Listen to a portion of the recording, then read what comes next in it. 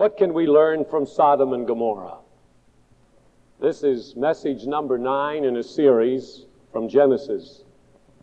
Genesis chapter 19. Hold your finger, if you will, in the passage that we read from earlier in the service. The back of the bulletin each Sunday is designed for you to take notes so you can remember the message, and of course every service is taped. And immediately after the service, the tapes are available if you'd like a copy for a friend or to just mull over yourself in the days ahead. The idea of the message comes to us really from the New Testament.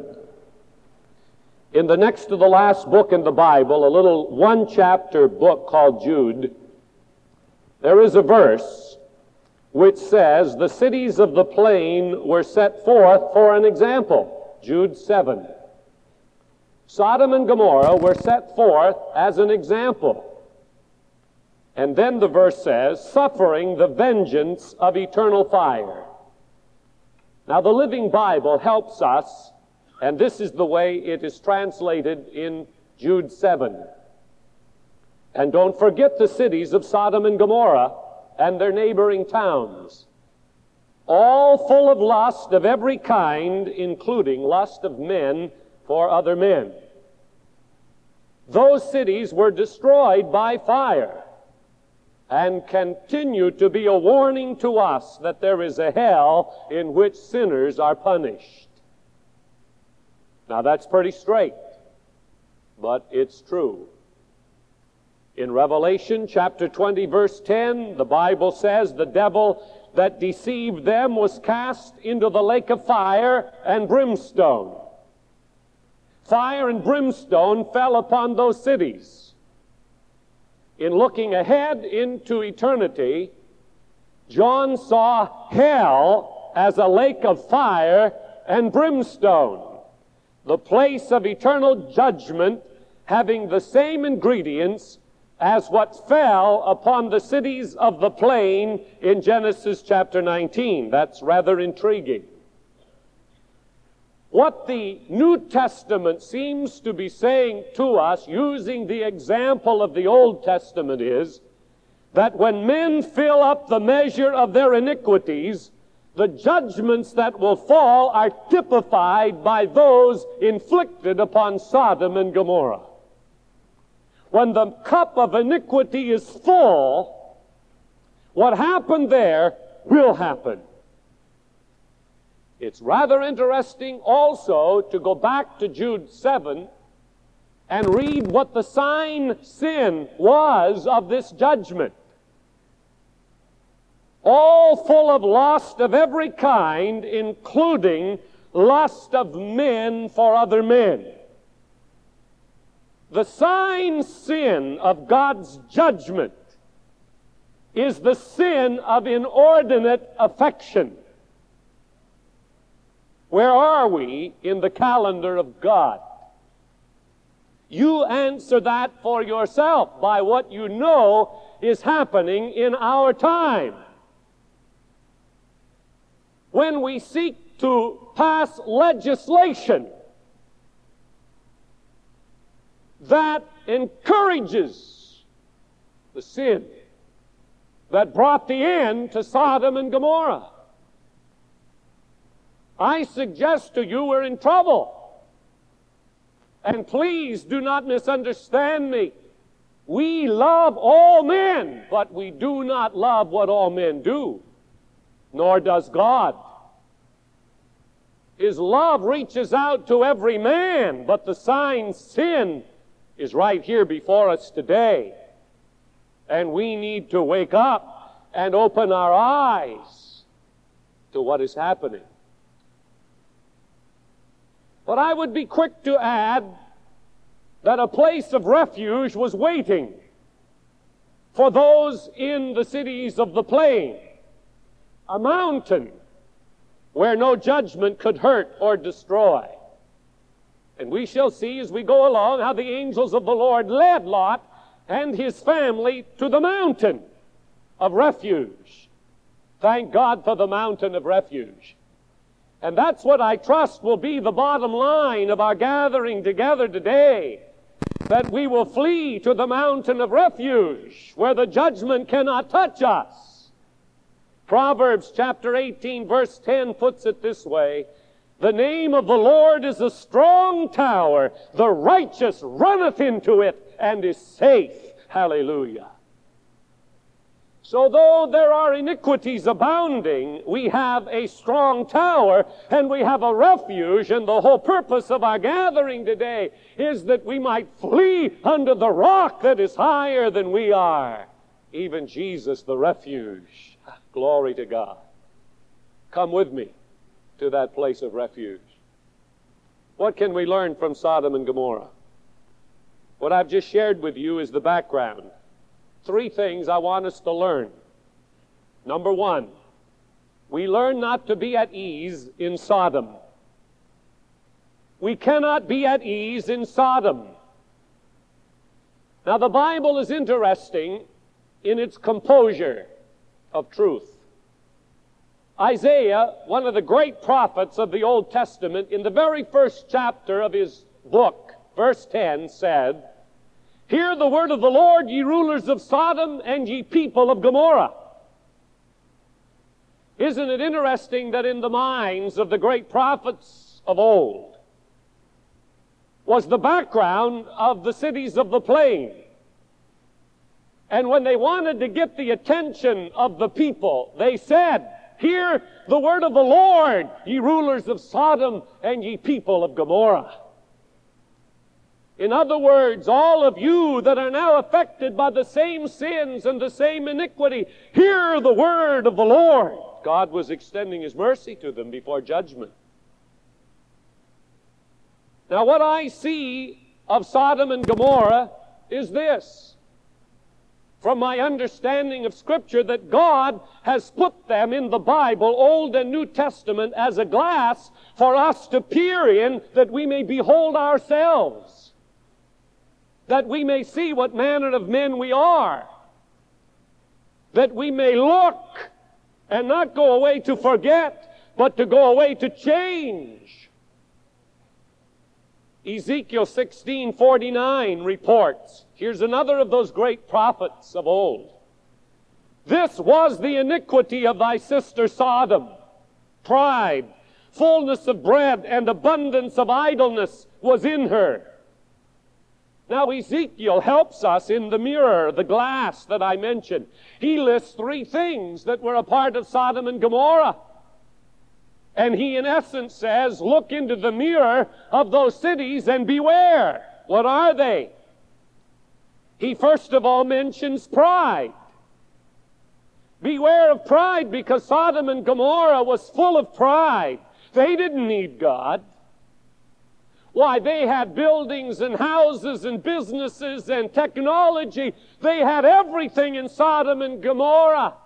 They were sophisticated. They didn't need God. Surely nobody with education and with the advanced technology of Sodom and Gomorrah would need God. No way. Why, we are our own gods. We know exactly what's needed. We can put it together ourselves. Pride, Ezekiel said in chapter 16, was the first sin of Sodom and Gomorrah. What do we have today? We have a generation of proud people. Arrogance fills the land. Where is the humility that we read of in book after book in the Bible, where men put ashes on their heads and dressed in sackcloth and laid prostrate in city streets because of the sins and the iniquities of the people? We wouldn't do that. Why, we won't even take time when the President of the United States announces that May 7th will be a day of prayer to come and pray. We're too busy. We don't need that. Why, that's the last straw.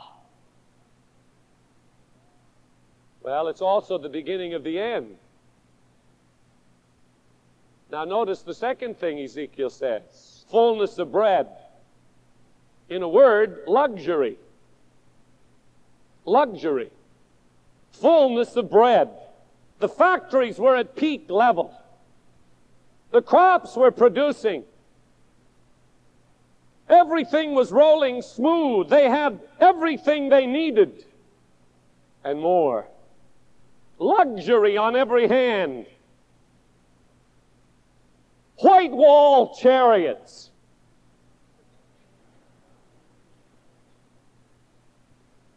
And not only one in some families, but 2 and 3 Junior had one of his own, all hepped up and ready to go. And would race through the streets of Sodom with his hot chariot, showing what a big man he was. Luxury. Very few of us in this room right now have really any needs at all. I mean basic needs. We are pretty well taken care of. And if anybody seeks to disturb our luxury, watch out. Fullness of bread. The third thing he said, Ezekiel 16:49, an abundance of idleness was in her. Love of ease. Why, I know people who actually mark down in their little book how many sick days they've got coming, and how many vacation days they've got coming, and how long it will be until they can buy the 26-foot motor home and the cabin in the mountain, and until they can take their vacation to Hawaii or wherever, and the house of God can go to pot and ruin as long as we have our ease and our comforts. Don't disturb my ease. I've got to have my time off. I've got to have my vacation time. Don't bother me about visiting the sick and the poor and teaching a Sunday school class. I want my ease. It's interesting that in the church today, it's sometimes difficult to get people to fill positions that they're very qualified to fill because they don't want their schedule disrupted. They don't want their pleasure disrupted. They want their ease. The Bible says, beware when we are at ease in Zion. We've got to beware of our ease in Sodom. Now Jesus, the third prophet I will mention, I mentioned Isaiah and Ezekiel. Now let's go to Jesus. Luke 17 is where he spoke on this subject, 28 through 30 of Luke 17. Here's the way he started. As it was in the days of Lot. Well, that ought to get our attention right quick. As it was in the days of Lot, and here was the way it was. They did eat. How many of you are just so excited about that possibility in a little bit? You wish I would quit soon so you could get to it?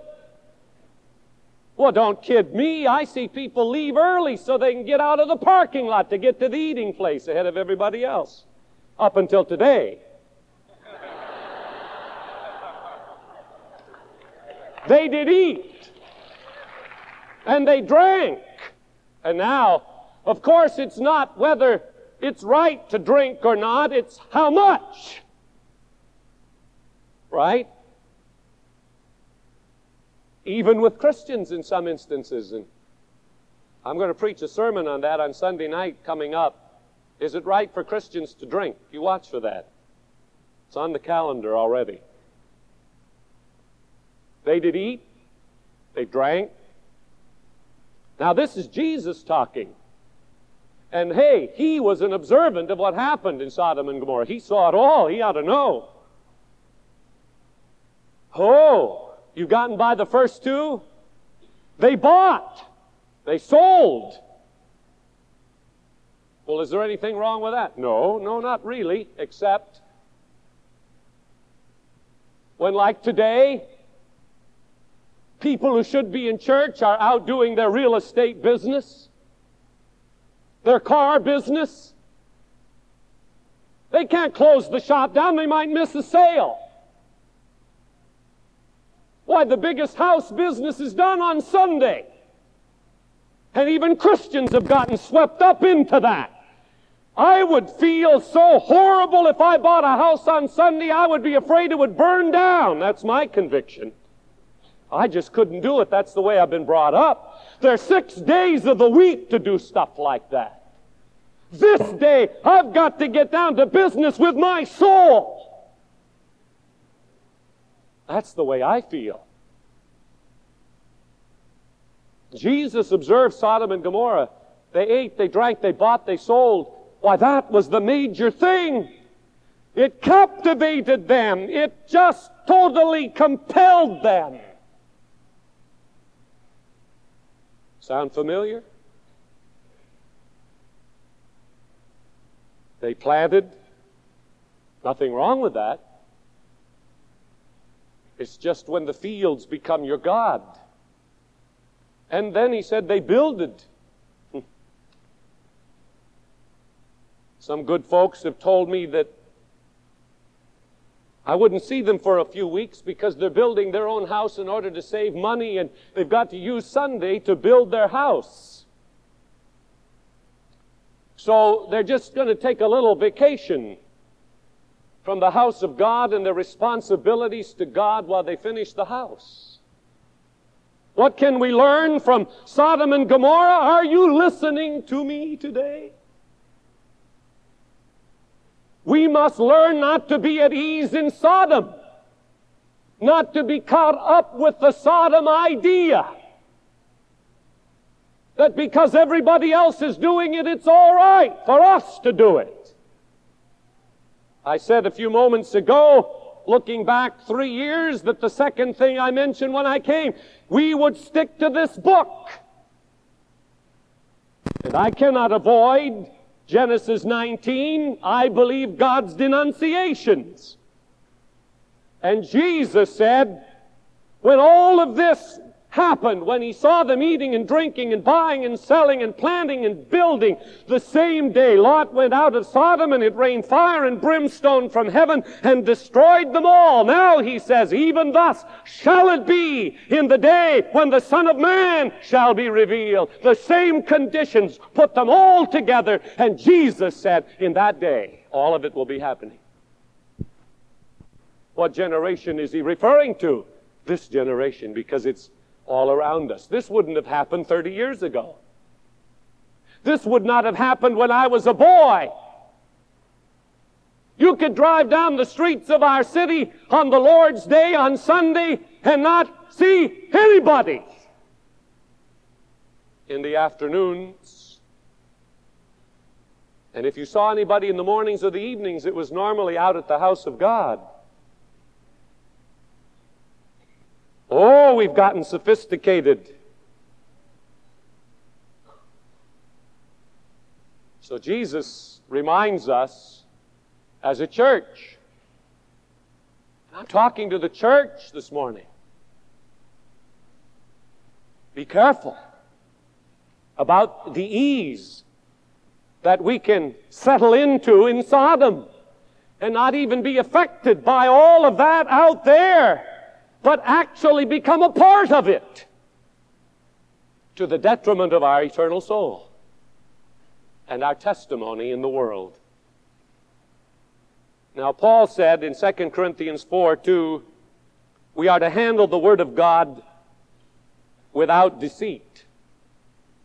So what I say to you may sound harsh and severe, but I cannot handle the Word of God deceitfully. I must tell you what I believe the Bible is saying to us as a church about Sodom and Gomorrah. As in Lot's day, the angel of God came and shouted, so I shout today, arise, every one of you, and escape for your lives. That is my position as the pastor of the church. In the Revelation, it says the angel of the church. That meant the pastor of the church. I am God's angel to the church to say to you, escape, arise, and escape for your lives. If I didn't do that, I would be answerable to God for my negligence. There are people who hear my voice, who sit in these seats today, who are caught up with eating and drinking and buying and selling and planting and building at the expense of their soul. And the Spirit of God says, be not at ease in Sodom.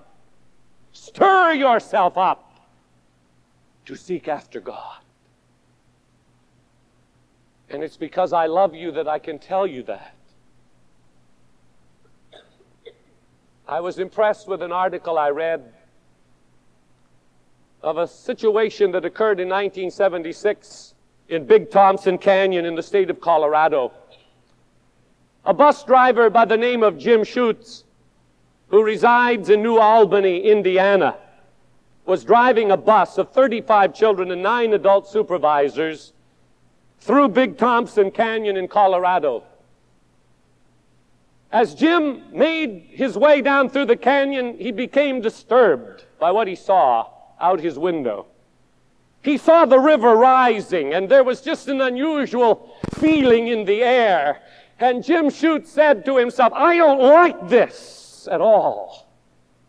And without asking anybody's permission, he wheeled that bus around and headed out of the canyon. And 15 minutes out of the canyon, a torrent of water swept through Big Thompson Canyon, killing 100 people in that canyon. There would have been 145 if Jim Schutz hadn't obeyed what he saw and felt. 35 children, 9 supervisors, and a bus driver would have perished. This is not a time to be at ease in this world, my friends. Signs all around us speak of the coming judgment of God. Everywhere you look, signs say, beware, arise, and escape for your lives. My prayer has not been that you would be comfortable in church today, I must admit, but that something within you will so stir that the ease and the comfort will be shaken, and we will find a new place in God. The second thing we learn from Sodom and Gomorrah is not to linger.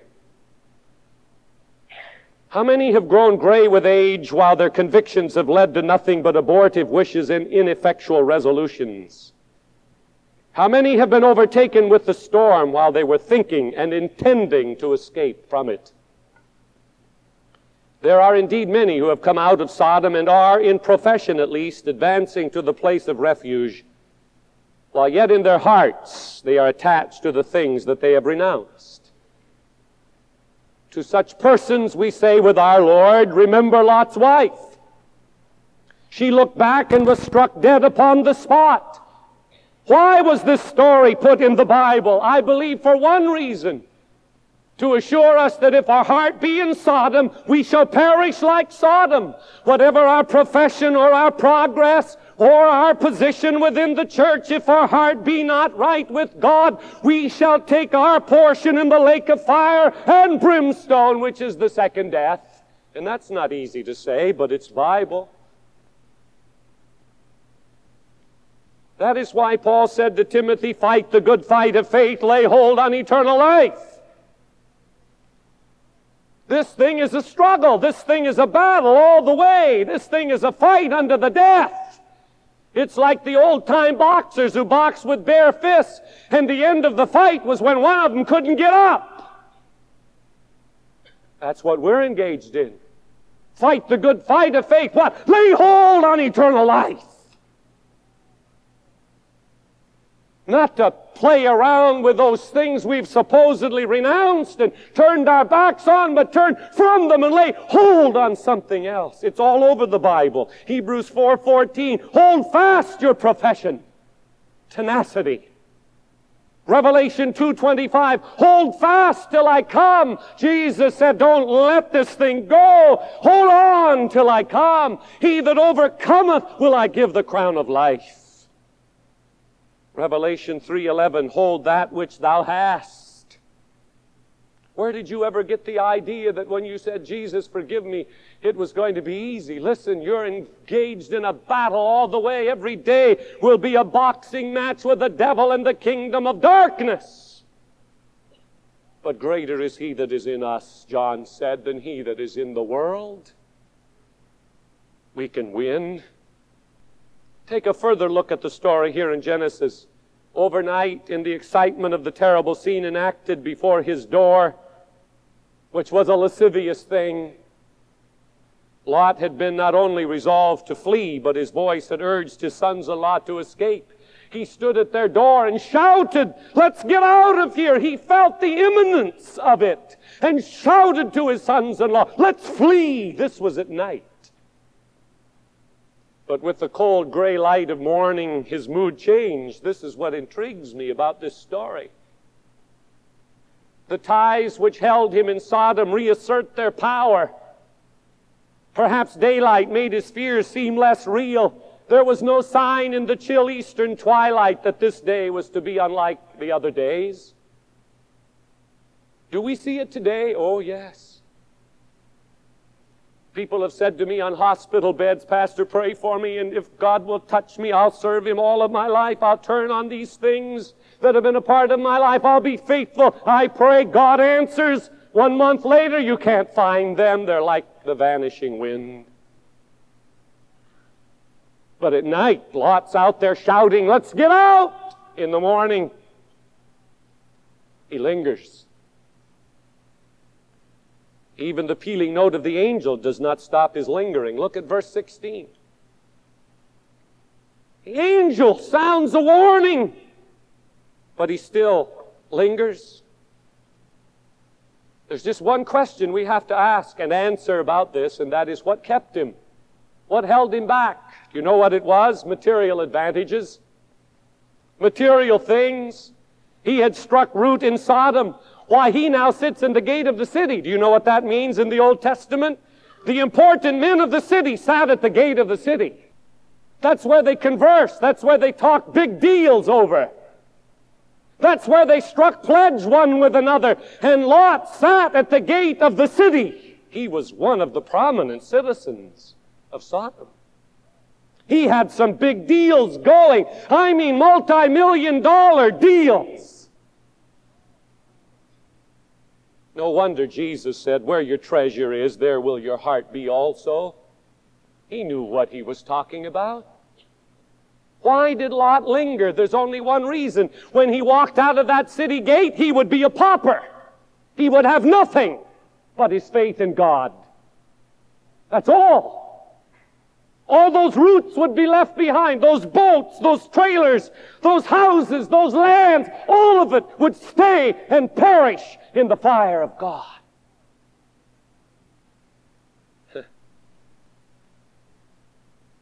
I believe the coming of Jesus could be at any moment. I wonder if you would linger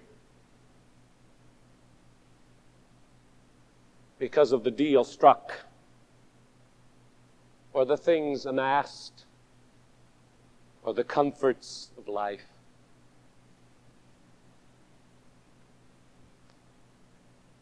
How insane his action must have looked to the heavenly host. Can you imagine what the angels think sometime when they are sent out by God to warn us and we just sort of meander around like...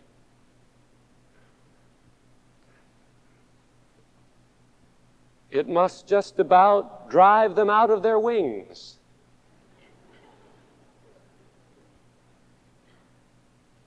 Lot has a lot of brothers today, I'm afraid.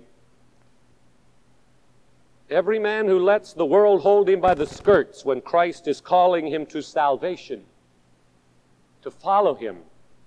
Every man who is reluctant to obey any clear call to sacrifice and separation may see his own face in this glass that we're looking into today. And I pray when we look, we'll get a glimpse of its ugliness. Have you been open to the voice of the Spirit about the building program? But I've never given that much before. Well, God has a big blessing in store. Obey Him. Listen to His voice. Now what happened? Got to hurry. Lot lingered, but the angel said, "Lot, we've got to get out." And so as they observed his reluctance, this chapter says they laid hold upon his hand. Now visualize it. The angels of God literally take hold of the hand of Lot, and upon the hand of his wife, Mrs. Lot, and upon the hand of his 2 daughters. The angels of God have those family members by the hand, 4 of them. No sons-in-law. They're not going to get out. They don't believe their daddy-in-law. All 4 have the hand of an angel. And then it says, the Lord being merciful unto him. In other words, if it hadn't been for the prayers of Abraham, God would have left them right there. The Lord being merciful unto him, and they brought him forth and set him without the city. He would never have made it without the angels of the Lord and the prayers of Abraham. Can you see those angels literally dragging those 4 people out of the city? How sad. Verse 29 is the key. We didn't read it this morning, but look at it. God remembered Abraham and sent Lot out. Doesn't say he remembered Lot. It says he remembered Abraham, and because of Abraham, sent Lot out. You say your prayers don't count? You'd better read verse 29 a few times. Don't ever quit praying. Don't ever give up. God remembered Abraham and sent Lot out. He would never have made it without Abraham's prayers. Be assured of that. You keep praying, friend. Keep believing. Now there's one last lesson. I said there were 3. You've got the first 2, right? Don't be at ease in Sodom. Don't linger in Sodom. What do you suppose the third one is? Don't look back. Regrets are ruinous. Regrets are cancers. And there are 2 types of regrets. The kind that looks back with longing to the sinful associations which the person will not willingly let go of. That's the first one. Oh, but it was so exciting. Oh, it was so wonderful. Oh, that relationship was so delightful. Oh, that sin was so pleasing. I think I'll just go back and touch it again, just once. Oh, I miss it so much. Oh, it's so delightful. I'll just go back one more time and just taste it once more. Oh, I regret having to have left that. Oh, I want to go back just once. I don't understand that very well. When we receive the grace of God and people are healed of drunkenness and the next day they're parking down in front of the tavern, I don't understand that. It's like the proverb, the dog returning to the vomit. Bleh. Why? What is it? What good does it do? When we have eternity out here and the blessing of God out here, why do we look back and regret? Lot's wife was not only accustomed to Sodom, apparently she liked it and didn't want to leave it. Boy, I'm anxious to go myself. I don't know about you. I'm anxious to go. Because I have seen a vision of what's out there, and I'll tell you, the city of God is a lot more beautiful than Sacramento.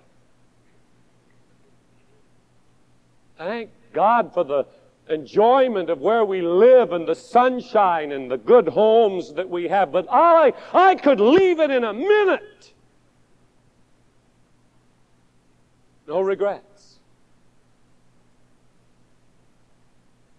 Don't look back to those old temptations. Don't return to the vomit, the pig pen. The second kind of regret is the memory of old failures, being obsessed with, oh, why did I do it?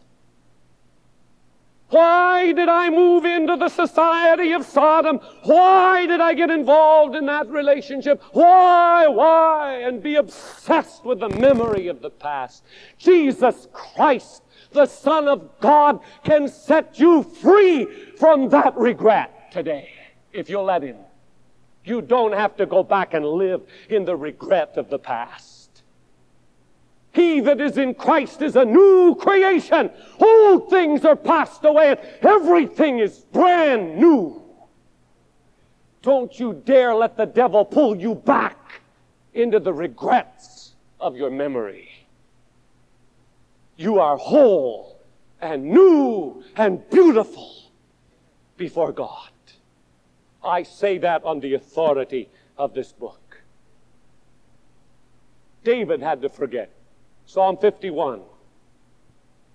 Paul had to forget. One time he said, I persecuted the church of Jesus Christ. It was like a bad dream. But then he said in Philippians 3:13, forgetting those things which are behind, I press on toward the mark of the prize of the high calling of God in Christ Jesus. I know I did wrong, but I've forgotten it, and I'm moving on to the crown that God has for me. That's what I'm talking about. Be delivered in Jesus' name from the regrets and memories of your ugly past. Now, when Abraham arose early in the morning to the place where he stood before the Lord, he saw Sodom and Gomorrah as the smoke of a furnace. And this is my conclusion. It's so New Testament, it's frightening. Abraham arose early in the morning where he stood before the Lord and saw Sodom and Gomorrah as the smoke of a furnace, so swift and so sudden it came. No warning, it just was there suddenly. That whole plain was like a furnace. The Bible says so is the coming of the Son of Man. As the lightning which rushed in one fierce blinding flash from one side of heaven to the other, so is the coming of the Son of Man. As a thief in the night, so is the coming of the Son of Man. Verse 17, escape for thy life, look not behind thee. Whatever warning you're going to get, my friend, about the coming of the Lord, you're getting now. You're not going to get it in that instant. Abraham arose and he saw the cities of the plain in smoke. And someday people are going to arise with a business as usual idea, only to discover it is not business as usual anymore. As the lightning flashes from the east to the west, so will the coming of the Son of Man be. So instantaneous. That's what I hear God saying to me when I read early in the morning, Abraham went to the place where he stood before the Lord and he saw Sodom and Gomorrah as the smoke of a furnace. That quick. What can we learn from Sodom and Gomorrah? Have you got them now? Not to be at ease in Sodom. Not to linger in Sodom, not to look back on Sodom. Our vision must be that direction. Here have we no continuing city. We are moving to a city whose builder and maker is God. And there's a song that says, take somebody with you. Abraham made sure he took Lot with him. Is your life influencing anybody to get to eternity in the right way? You know that when we stand before God, there will be people who come before the throne and say, Father, I'm here because of that person. They prayed for me. They witnessed to me. Father, I'm here because of this young person who faithfully lived the Christ life in front of me. Lord, I'm here because of this person who dared to share with me the honest truth of the Bible. That's the challenge before Capital Christian Center in these days, to take somebody along. To be a church of righteousness, not tied to this earth, but totally sold out on the eternal purpose and plan of God Almighty. Are you in that position? I'm asking you today, are you in that position before God? My brother sent me a tape this past week, which was a Sunday morning service of Charles Swindoll down in Fullerton, California. Many of you listen to Dr. Swindoll on KFIA in the mornings. Excellent teacher of the Word. When I turned this tape on, I could recognize a pastor's heart. He was overcome with a burden for his people. There was a tear in his voice. He had struggled for 36 hours, he said, to preach the message he was preaching. And it was basically what I'm sharing with you today. His heart was broken by the lives of the people in his fellowship. He said, we have a lot of God talk. And people know how to talk about God when they're around that circle. But he said there's lust in the heart, evil in the mind, and they put on the big show. And when he finished his message, he said to his church, either get your act together or get out. I thought that was pretty powerful for an evangelical free pastor. He said, you are hurting the church of Jesus Christ and the kingdom of God by your double standard, your dual life. If you can't get your act together, then get out.